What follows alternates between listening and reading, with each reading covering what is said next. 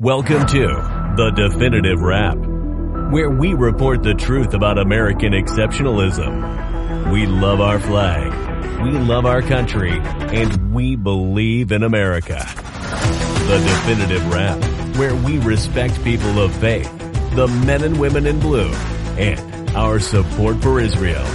And now your hosts, Bela Sebro, she's the nice one, and Alan Skorsky. He's not so nice. But together they are The Definitive Wrap. I'm Alan Skorsky with my co-host Bela Sebro, and welcome to The Definitive Wrap, where we discuss the news items the mainstream media just won't touch. The Definitive Wrap is proud to be the official podcast of VinNews.com. Today, we have a very special guest, Mrs. Hadassah Lieberman. Yes, that Hadassah Lieberman, the one who thousands of delegates were chanting for at the 2000 Democratic Convention. Before Bela gives Mrs. Lieberman a proper and formal introduction, I wanted to add a few of my own comments about her new book, Hadassah, an American Memoir. Hadassah opens by dedicating her book in memory of her grandparents and other relatives who perished in the Holocaust. In her first two chapters, she writes about her parents surviving the Nazi camps, her father from a labor camp, and her mother from Auschwitz. Hadassah then takes us to her coming to America as a little girl, an immigrant who fell in love with this country and everything America has to offer.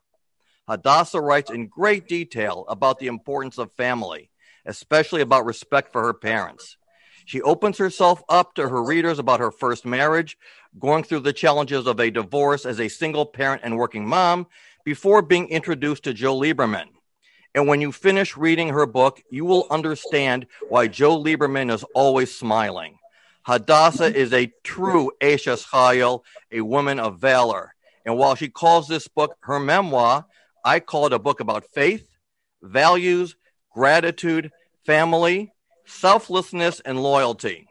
One of my favorite lines from the book is when Hadassah writes of her good friend Edie, who wanted to introduce her to Joe. And here's what her sales pitch was. He's a politician, but he seems like a good guy. Bela? Thank you, Alan. To quote our esteemed guest in the very beginning of her book, our pasts are not static, something that can be tucked away in a drawer like loose snapshots. That's a statement that validates any victim or person who has experienced trauma or unpleasantness in life. Our pasts are what prepare us for the future and must never become insignificant. Our pasts must be passed on from generation to generation for its rich history of family lineage and heritage. And we will hear all about this today from our esteemed guest. In 1949, Hadassah Lieberman and her family immigrated from the Czech Republic to the United States. She went on to earn a BA from Boston University in Government and Dramatics and an MA in International Relations and American Government from Northeastern University. She built a career devoted largely to public health that has included positions at Lehman Brothers, Pfizer, and the National Research Council. After her first marriage ended in divorce, she married Joe Lieberman, as Alan just said, a U.S. Senator from Connecticut who was the Democratic nominee for vice president with Al Gore and would go on to run for president. In Hadassah, Lieberman shares the story of her extraordinary life from her family's experience in Eastern Europe to their move to Gardner, Massachusetts, forging her career, experiencing divorce, and following her remarriage. Her life on the national political, and her life, of course, on the national political stage, as we've all come to know and love her. By offering insight into her identity as an immigrant, an American Jew, and a working mother, Lieberman's memoir speaks to many of the major issues of our time, from immigration to anti-Semitism to gender politics. With an introduction by Joe Lieberman and an afterword by Meghan McCain, this is a true American story. Hadassah Lieberman has had a rewarding career dedicated to healthcare issues, assisting nonprofit organizations, improving educational standards, and promoting international understanding with a particular focus on global women's health. Hadassah, an American Story, which Brandeis University Press will publish on April 14th, has received much praise. Mrs. Lieberman, welcome to The Definitive Wrap. I am so honored to be in your presence. Thank you. I am an avid reader, which means if there is something to read, I will read it. But for me to get into something, it not only has to be cerebral, but it has to tug at my heartstrings. And boy, did your book do that for me. And I will tell you, when you quoted the lyrics from the Yiddish song, Offen Pripetchik, yes, ma'am, I knew this is a book I'm going to love so much that I will be sad when it ends. It is fascinating that the first page of your mother's diary is preserved at the United States Holocaust Memorial Museum in Washington, D.C. And I've mentioned this numerous times, if it happens to come up, that I am a child of Holocaust survivors, and my parents of blessed memory never spoke much about the atrocities or the murdered members of their families, but I heard snippets, as you did, from your beloved Mamuch and father, and I too am a product of helicopter parents. It makes sense. The protectiveness of their children is widely known amongst Holocaust survivors. Now do you see why I'm so in love with your book? The stories, even the snippets, always remain with you. So my question is, why now did you decide it's time to tell the story?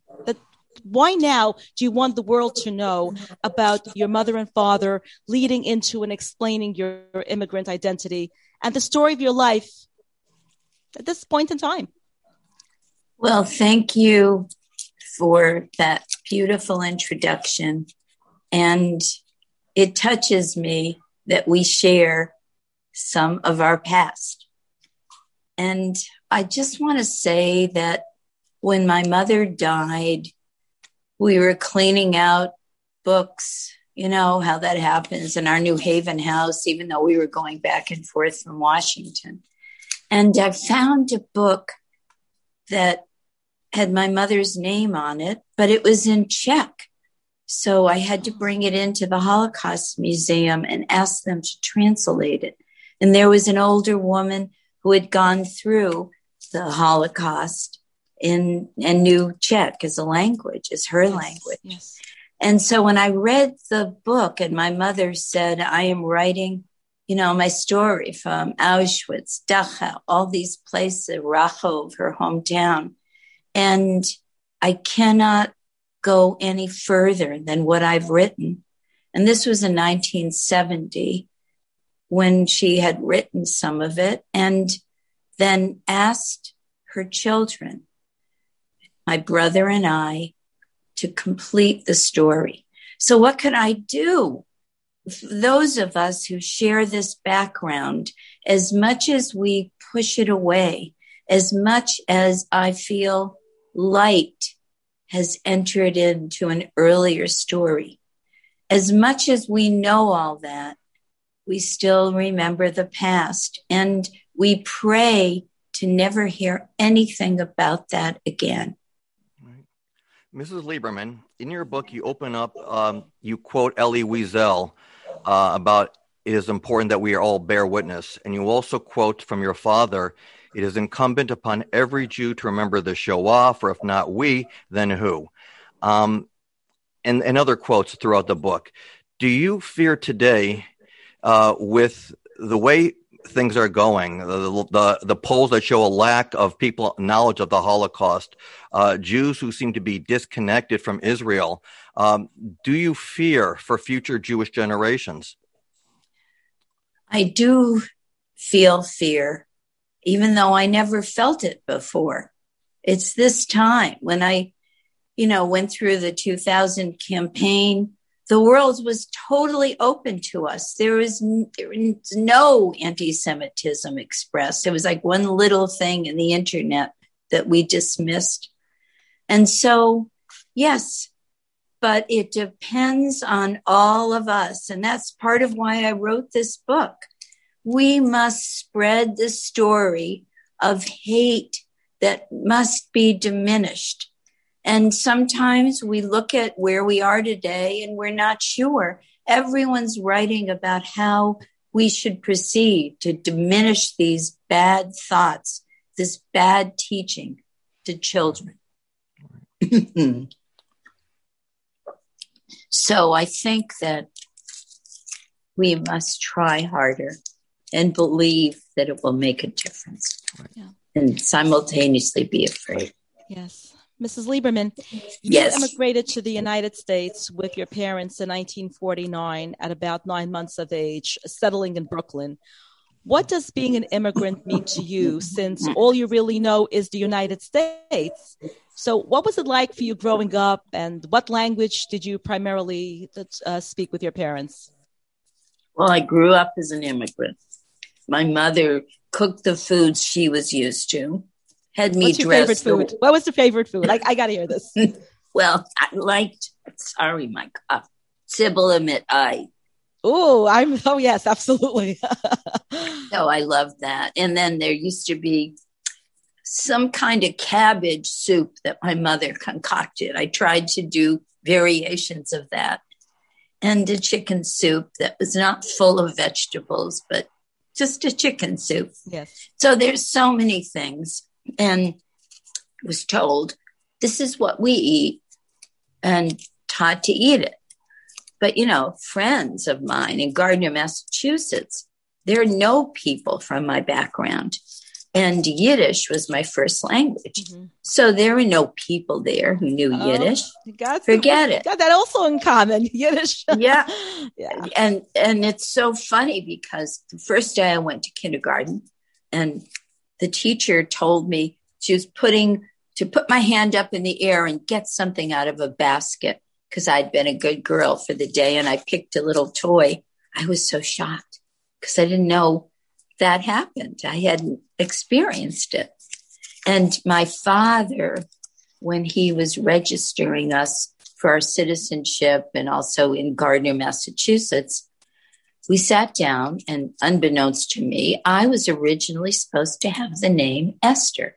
And the Czech authorities after the war said, no, that's a German name. Oh. So my father sat there and said, then it's Hadassah. Hadassah's her name. And then when we came to Gardner, Massachusetts to register citizenship and everything, the Catholic nuns were registering immigrants. And so as we sat there, this nun was looking at the document, and it said Hadassah. And my father said, oh, her name is after her grandmother, my mother's mother, and it's Esther.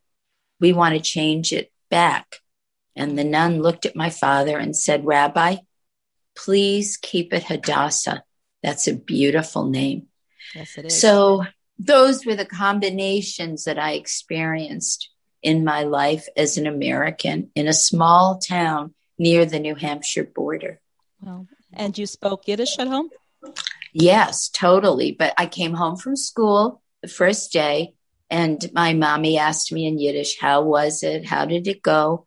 And I said, no more Yiddish, Mommy, English, because I had to learn it. I had to be like everyone else. Right. So that was I still understand Yiddish. My Yiddish pronunciation is not as good anymore. Okay. Ms. Lieberman, here's a question I've been dying to ask you, because I've been in politics for a long time. And I know that in life, we all get our moments when we have a major adrenaline rush. Mm-hmm. So here you are, Married to Senator Joe Lieberman. And I know how it is in the news. There are always the rumors about who's being rumored to be selected as a running mate. And Joe Lieberman is on that list, and I'm sure that there's I'm getting an adrenaline rush just thinking about this. Mm-hmm. And then there's the vetting process, and the list becomes even shorter, and you're still on that list. And then finally the call comes, and I'm wondering, are you going through sleepless nights? Did Joe ever say to you, honey, I love you with all my heart, but we're going through a vetting process now. Please tell me now, did you ever do anything that we're going to have to worry about? Right. Or was it just one big rush after another? Oh, it was all those questions, concern. And our daughter was going through her bat mitzvah party, and she wanted it in New Haven, Connecticut.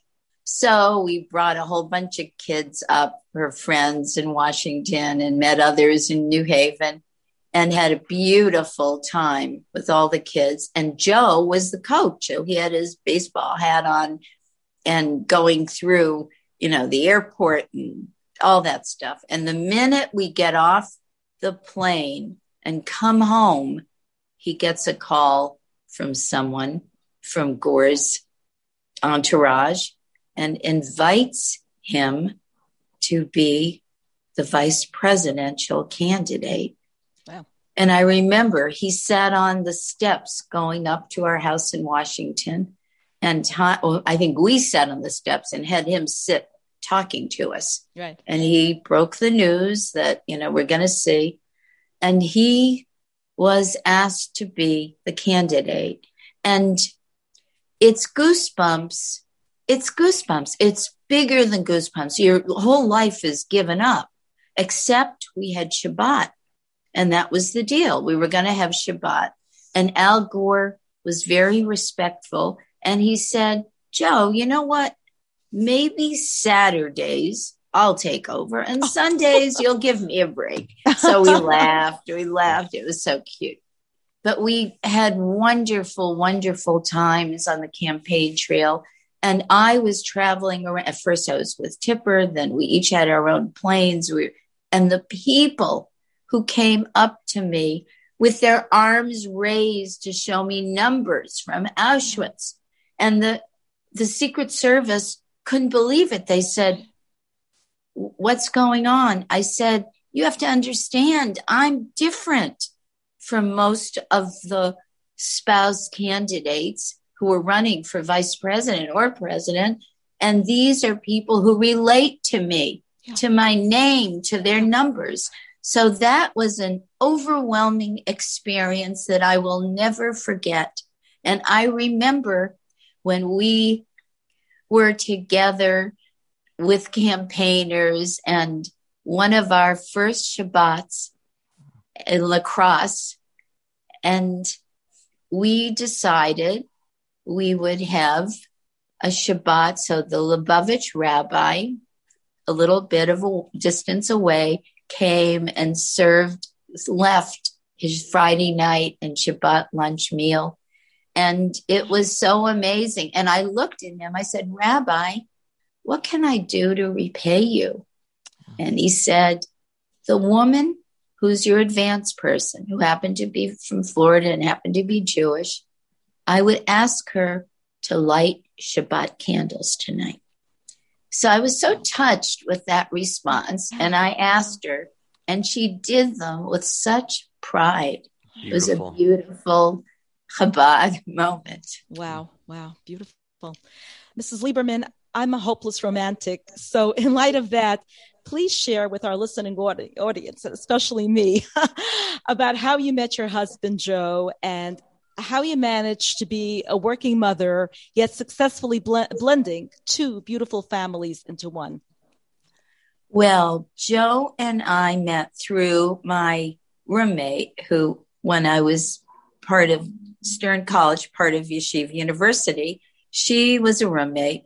And all of a sudden I was dating and she just didn't like anyone she thought I was seeing. And then she said, well, there's a man in our show in New Haven, and she didn't really know him that well. And she said, why don't I introduce you to him? He's a politician, but he's a good guy. And your son looks a little like him. And I'm thinking, why is she giving me all, I don't know. So I said, okay. And we met. I was in New Haven at her house, and Joe just came up and met me. And then he said, are you free tonight? It was a Saturday night. Or maybe it was Friday, and he was asking for the next night. Right. And I said, okay. And then I asked him, where are we going or what? And he said, we're going to a campaign stop. He was running for attorney general. That was your first date. And I said, well, yeah, my first date, which was till late. I mean, we couldn't go on our first date till 11:30. And so we sat and we talked to each other. And then I went to my girlfriend's house to wait. And he had to leave for his Hartford campaigning. But it was a good time. We didn't know what was going to happen. Keep coughing. That's okay. And we didn't know what was going to happen, but we started falling in love despite the fact that we have kids. Yeah. Right. And that's a blending. That is an effort. We did it on our terms. We refused to say step anything. His children and my child, we share as one, because that's what it has to be. Yeah. Because you love your child. I wouldn't love him if I couldn't. My son at that point was a little boy. And the first thing he said to me when Joe was dating me is he said, Mommy, he played Monopoly with me. And you know what, Mommy? He did it for me, not for you. And I thought, oh my goodness. How old was your son at the time? He was 7, I think. Wow. He was young, old enough to know. Yeah, yeah. And, so we had such incredible times, and we knew that we were both on the same track. Our children were our children. Their parent was part of us. We had to be nice. There was never a bad word spoken about either parent ever. And even if there were times you thought of things, they remained. What a role model. And what a role model. It was important because, words that you say are listened to by children. Sure. And, if we say anything anywhere, okay, to our parents, you can get away with it, but not to a new spouse. Right. So, it's funny because I want to ask you about this. As I read your book, and again, I'm being completely honest with you, I loved your book and I'm going to promote the hell out of it. But during your chapter about the divorce, there are times when I smiled, I teared up, I smiled again because I too am formerly married. I don't use the D word. Right. But you wrote at length about it. You didn't just say I got divorced and then I got remarried. You wrote at length about the divorce, about the dating, being a single mom, the blending of the families. And that's a very, very personal matter. And the fact that you wrote about it, I think it serves as such a role model because I know how I am with my ex and my family and her family, and I have other friends who are different. So if you would share with us why you felt it was important to share such a personal part of your life like this. I never thought I would be divorced.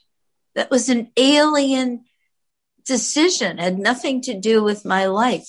So when this all came about, I knew I would not marry anyone who didn't understand me and my love for my child, and would also have to understand my love and respect for my parents likewise.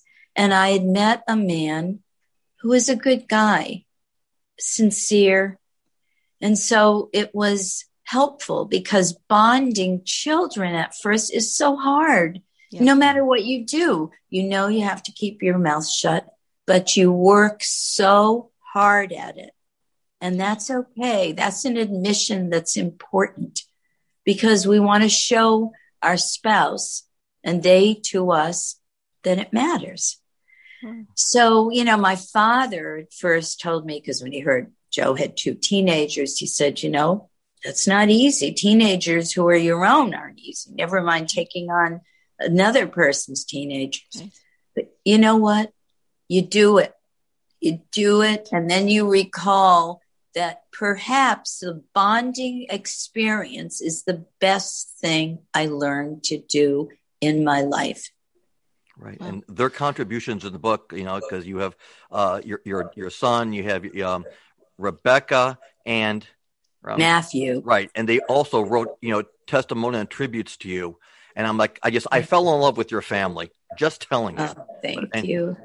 Bela, I know you. Mrs. Lieberman, you are an absolute icon. In addition to your incredible accomplishments, you have also done so much work on behalf of women's health care. And you established several groups, including Sister to Sister and Everyone Has a Heart. Please tell us about your organizations and about your work on women's health care. Well, Komen was one of the organizations that I joined to help and became at Nancy Brinker, who's the former head of Komen. Her sister passed away, therefore the naming. And tell our audience what, for those who don't know, a little bit about that. Okay, Nancy Komen's sister died of cancer, and she saw everything, how it was for women who had breast cancer. Yeah. And she was so troubled with the mistakes, the weaknesses, that she formed this Komen organization. And one day I was at a reception in Washington, and she asked me, "What do you do? How are you doing?" And I said, "Well, you know, I'm thinking about working," because I've always worked, but here I was coming to a new city. And she said, "Why don't you join us, and maybe you can help us with the global efforts of Komen?" So I went into the office, met people. And the irony, which I don't talk about, except I talk about it now, is that Komen was amazing. And then after I was working with them for a while, I took, little bits and pieces off. There was so much going on with Joe and the Senate and everything. And I said to her, "Well, let me help you with a Brazil event and then running a race in Jerusalem with everyone behind us in the race, whether they were Bedouins, Palestinians, Israeli Arabs, just everyone." And the mayor of Jerusalem at that point in time, Birkat, looked back and he had never seen anything like this. And I was thinking, our illnesses, what a crazy thing that's how we come together, because we're all looking to help the same problems as each other. Forget about politics or lobbying for this or that. So I just felt very touched by that. And then there were other things with heart and some of the stuff that you mentioned. And I worked for Pfizer for a bit too. When I think about Pfizer now, its name is known for this vaccine. It's incredible how we become known for different things along the way. Yeah. And we have to stay strong and brave and honest all the time. As you are an absolute icon and a role model to so many. Okay. Do we have time for another question, Bela? One quick question. Okay. I'll answer quick. Okay. You mentioned in the book, and this way there was a perfect closing, when Bill Clinton asked you to represent the U.S. delegation to Auschwitz in Poland, and your father had asked you to bring back a bag of dirt from the ground. And I read many, many Holocaust books. Both my parents were born in France. My mother was rescued by the French underground. My father was hidden in southern France. He vowed to never forgive the French. And I read such passion from you and how much this is a part of you, and how you picked up the dirt and then you couldn't even bring it back because you felt this was sacred ground. Can you speak a little bit to that? And there were pulverized bones. That's what they were telling me, that if you look not even that deeply, you'll find the remnants. So it was, a Kaddish soil. So I wanted to bring my dad's grave at that point. And I decided I don't want to bring this soil. I want to bring a rock. Rock is strong. It stays. It doesn't give up its soil, doesn't take in. So I brought my daddy a rock. And when I put it on the ground, on the grave, I thought, "Oh, Daddy, let me give you the strength of this rock, and you give me the strength of your guf, your body." Beautiful. Mrs. Lieberman, you are strength. And you are as beautiful inside and out as your name. We are out of time. Yes. But I want to thank you both very much. I mean this sincerely. You are, it's like the music I heard in one of the programs. And it was this beautiful, Yiddish songs, Hebrew songs, music. And I thought, that's the difference. We may come from that dirt, fire, horribleness. We have eased ourselves up, not forgetting, with light. And so I thank you for your light. I thank you for your kindness of sharing with me. Thank you so much. Thank you so much. Both. And thank you again for joining us on our show and gracing our audience with your presence and your beautiful, heartwarming stories. I encourage everyone to get the book Hadassah, An American Story by Hadassah Lieberman. Thank you to our listening audience for tuning in and to VinNews.com for being their official podcast. Thanks for listening to The Definitive Wrap with your hosts, Bela Sebro and Alan Skorsky. Be sure to tell your family and friends they also can listen to The Definitive Wrap on Apple Music, Spotify, Google Play, and your favorite streaming service. See you next time on The Definitive Wrap.